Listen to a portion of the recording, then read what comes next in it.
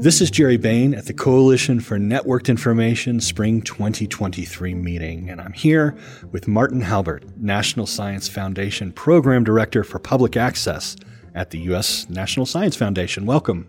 Delighted to be here, Jerry. So I'll just get into the questions here. There's been a lot of talk and speculation surrounding the 2022 Office of Science and Technology Policy Memorandum on new public access requirements for federally funded research. This is also often referred to as the Nelson Memo. Would it be possible for you to briefly summarize the crux of the memo and some key issues resulting from the memo that folks in technology and higher education should be aware of? Certainly, Jerry. So this memorandum issued by the White House, OSTP, was actually the second such memorandum in a number of years. The first one came out in 2013 under then Director of OSTP, John P. Holdren. Mm-hmm.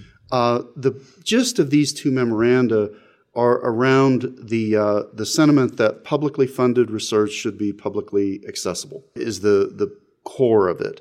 The particular stipulations that the Nelson Memorandum came out with were that, it's a very dense memorandum, first of all. I would encourage everybody to take a look at it if you're interested in the specifics of it. But kind of the most salient points of it that got the most attention are the facts that it was requiring federal agencies to put processes and policies in place such that specific research outputs, specifically in the form of juried, peer-reviewed publications and the data that it was used as evidence in conjunction with these publications, be made immediately accessible upon publication, freely and easily accessible to the public.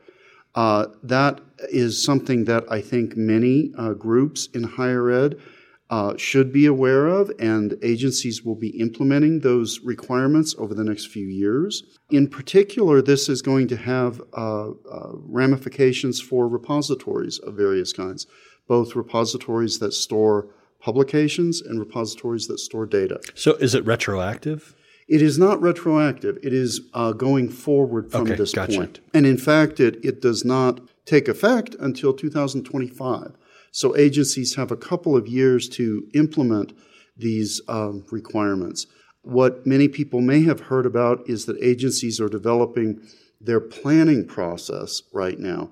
And we in major agencies, submitted our planning process documents to the White House at the end of February, just recently. And we will be making those plans to plan publicly available pretty soon, and we'll have more discussions. We're very interested in hearing from the various stakeholders in the research community about this memorandum, their thoughts on it, their perspectives, as we start moving towards implementing the requirements of the memorandum. So what are the pain points here for libraries and researchers?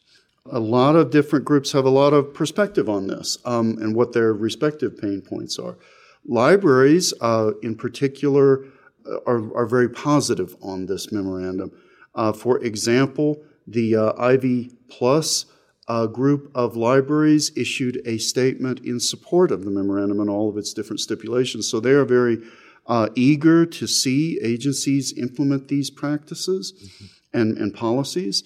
There is concern in the publishing community and some scientific societies that moving to a quote-unquote zero embargo situation upon publication, it may have effects on their overall business models and so forth. And then there are lots of perspectives from individual research communities who are fretting about the burden of reporting requirements and the associated dissemination of their findings and their results. So it's a complex situation right now, and both agencies and the different research communities that they serve are in a dialogue, especially this year, 2023, which has been designated the Year of Open Science, as a discussion, a series of discussions and engagements between the different members of the research community.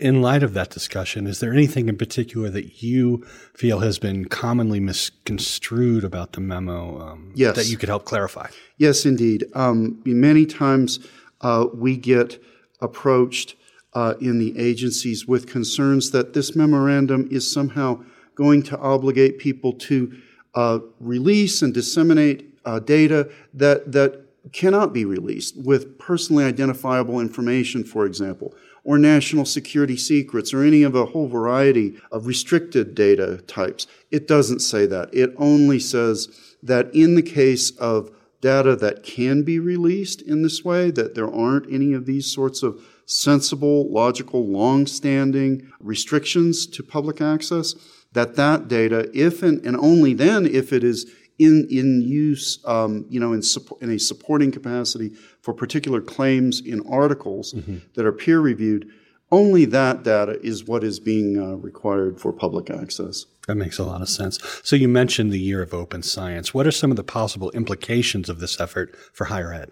The advent of the Nelson Memorandum and just the general interest and a lot of different individual developments in the field this year led a number of different federal agencies, more than a dozen at this point, major agencies, to really decide to come together and try to synergize and align our efforts in 2023 on and around open science and methods and activities that can broaden the participation in sharing scientific results, synergistic activities that agencies are funding. And I can give you some examples. At NASA, the TOPS initiative transition to open science. At NSF, the FAROS RCN solicitations, a complicated acronym, but that represents advancing fair data guiding principles, open science, in the form of what NSF calls research coordination networks, RCNs. And, we just thought that many agencies saw it as an opportunity for coordinating on catalytic efforts to advance open science more broadly in the nation and the country as a whole. Well, it's an exciting time, it sounds like. And it is. In light of that, what's your view on the evolving focus on research integrity as part of OSTP's work, and how are you relating it to open science? It's such a good question. Research integrity unpacks into so many great different themes: reproducibility of results, discoverability of results. Research integrity is a broad topic that NSF and other federal agencies that fund research are very committed to and very interested in seeing advanced, and just very interested in this focus by OSTP, very supportive of it. And we see it as very integrally linked to open science and the dissemination of research results. Can you compare or contrast that view that you have with what our friends in the UK and the EU are doing and elsewhere? While I can't speak for those overseas agencies, I think that this the broad issues of open science have gotten a lot of attention, especially in Europe among our colleagues over there. And I do think that there are things that we can learn from our colleagues in Europe on these topics. We are listening very carefully not only to research stakeholders in the United States, but the positions and observations of our colleagues in overseas research funding groups and so forth.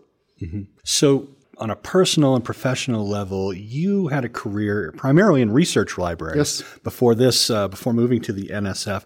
Can you talk about that transition and your experiences with that? Absolutely. And I was a dean of academic libraries at several different institutions for 15 years. I found that, first of all, I love the NSF culture.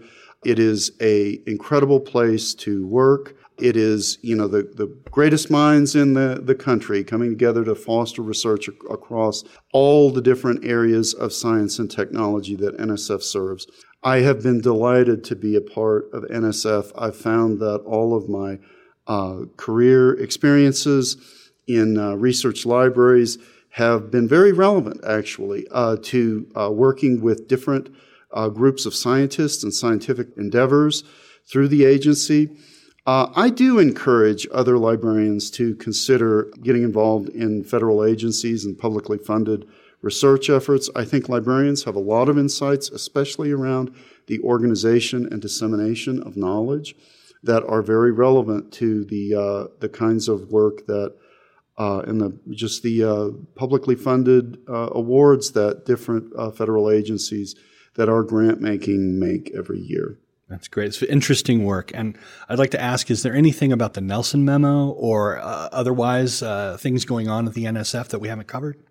Just that NSF is committed to the broad range of open science activities and synergistic efforts that are great, opportunities for coordinating in the context of the Nelson Memorandum. We celebrate this particular accomplishment, this memorandum, by Dr. Alondra Nelson and her staff, and Dr. Prabhakar, the new director of OSTP. And we really see this as a wonderful new day and a new opportunity for advancing open science concerns nationally. Great. Thanks so much for your time. You bet.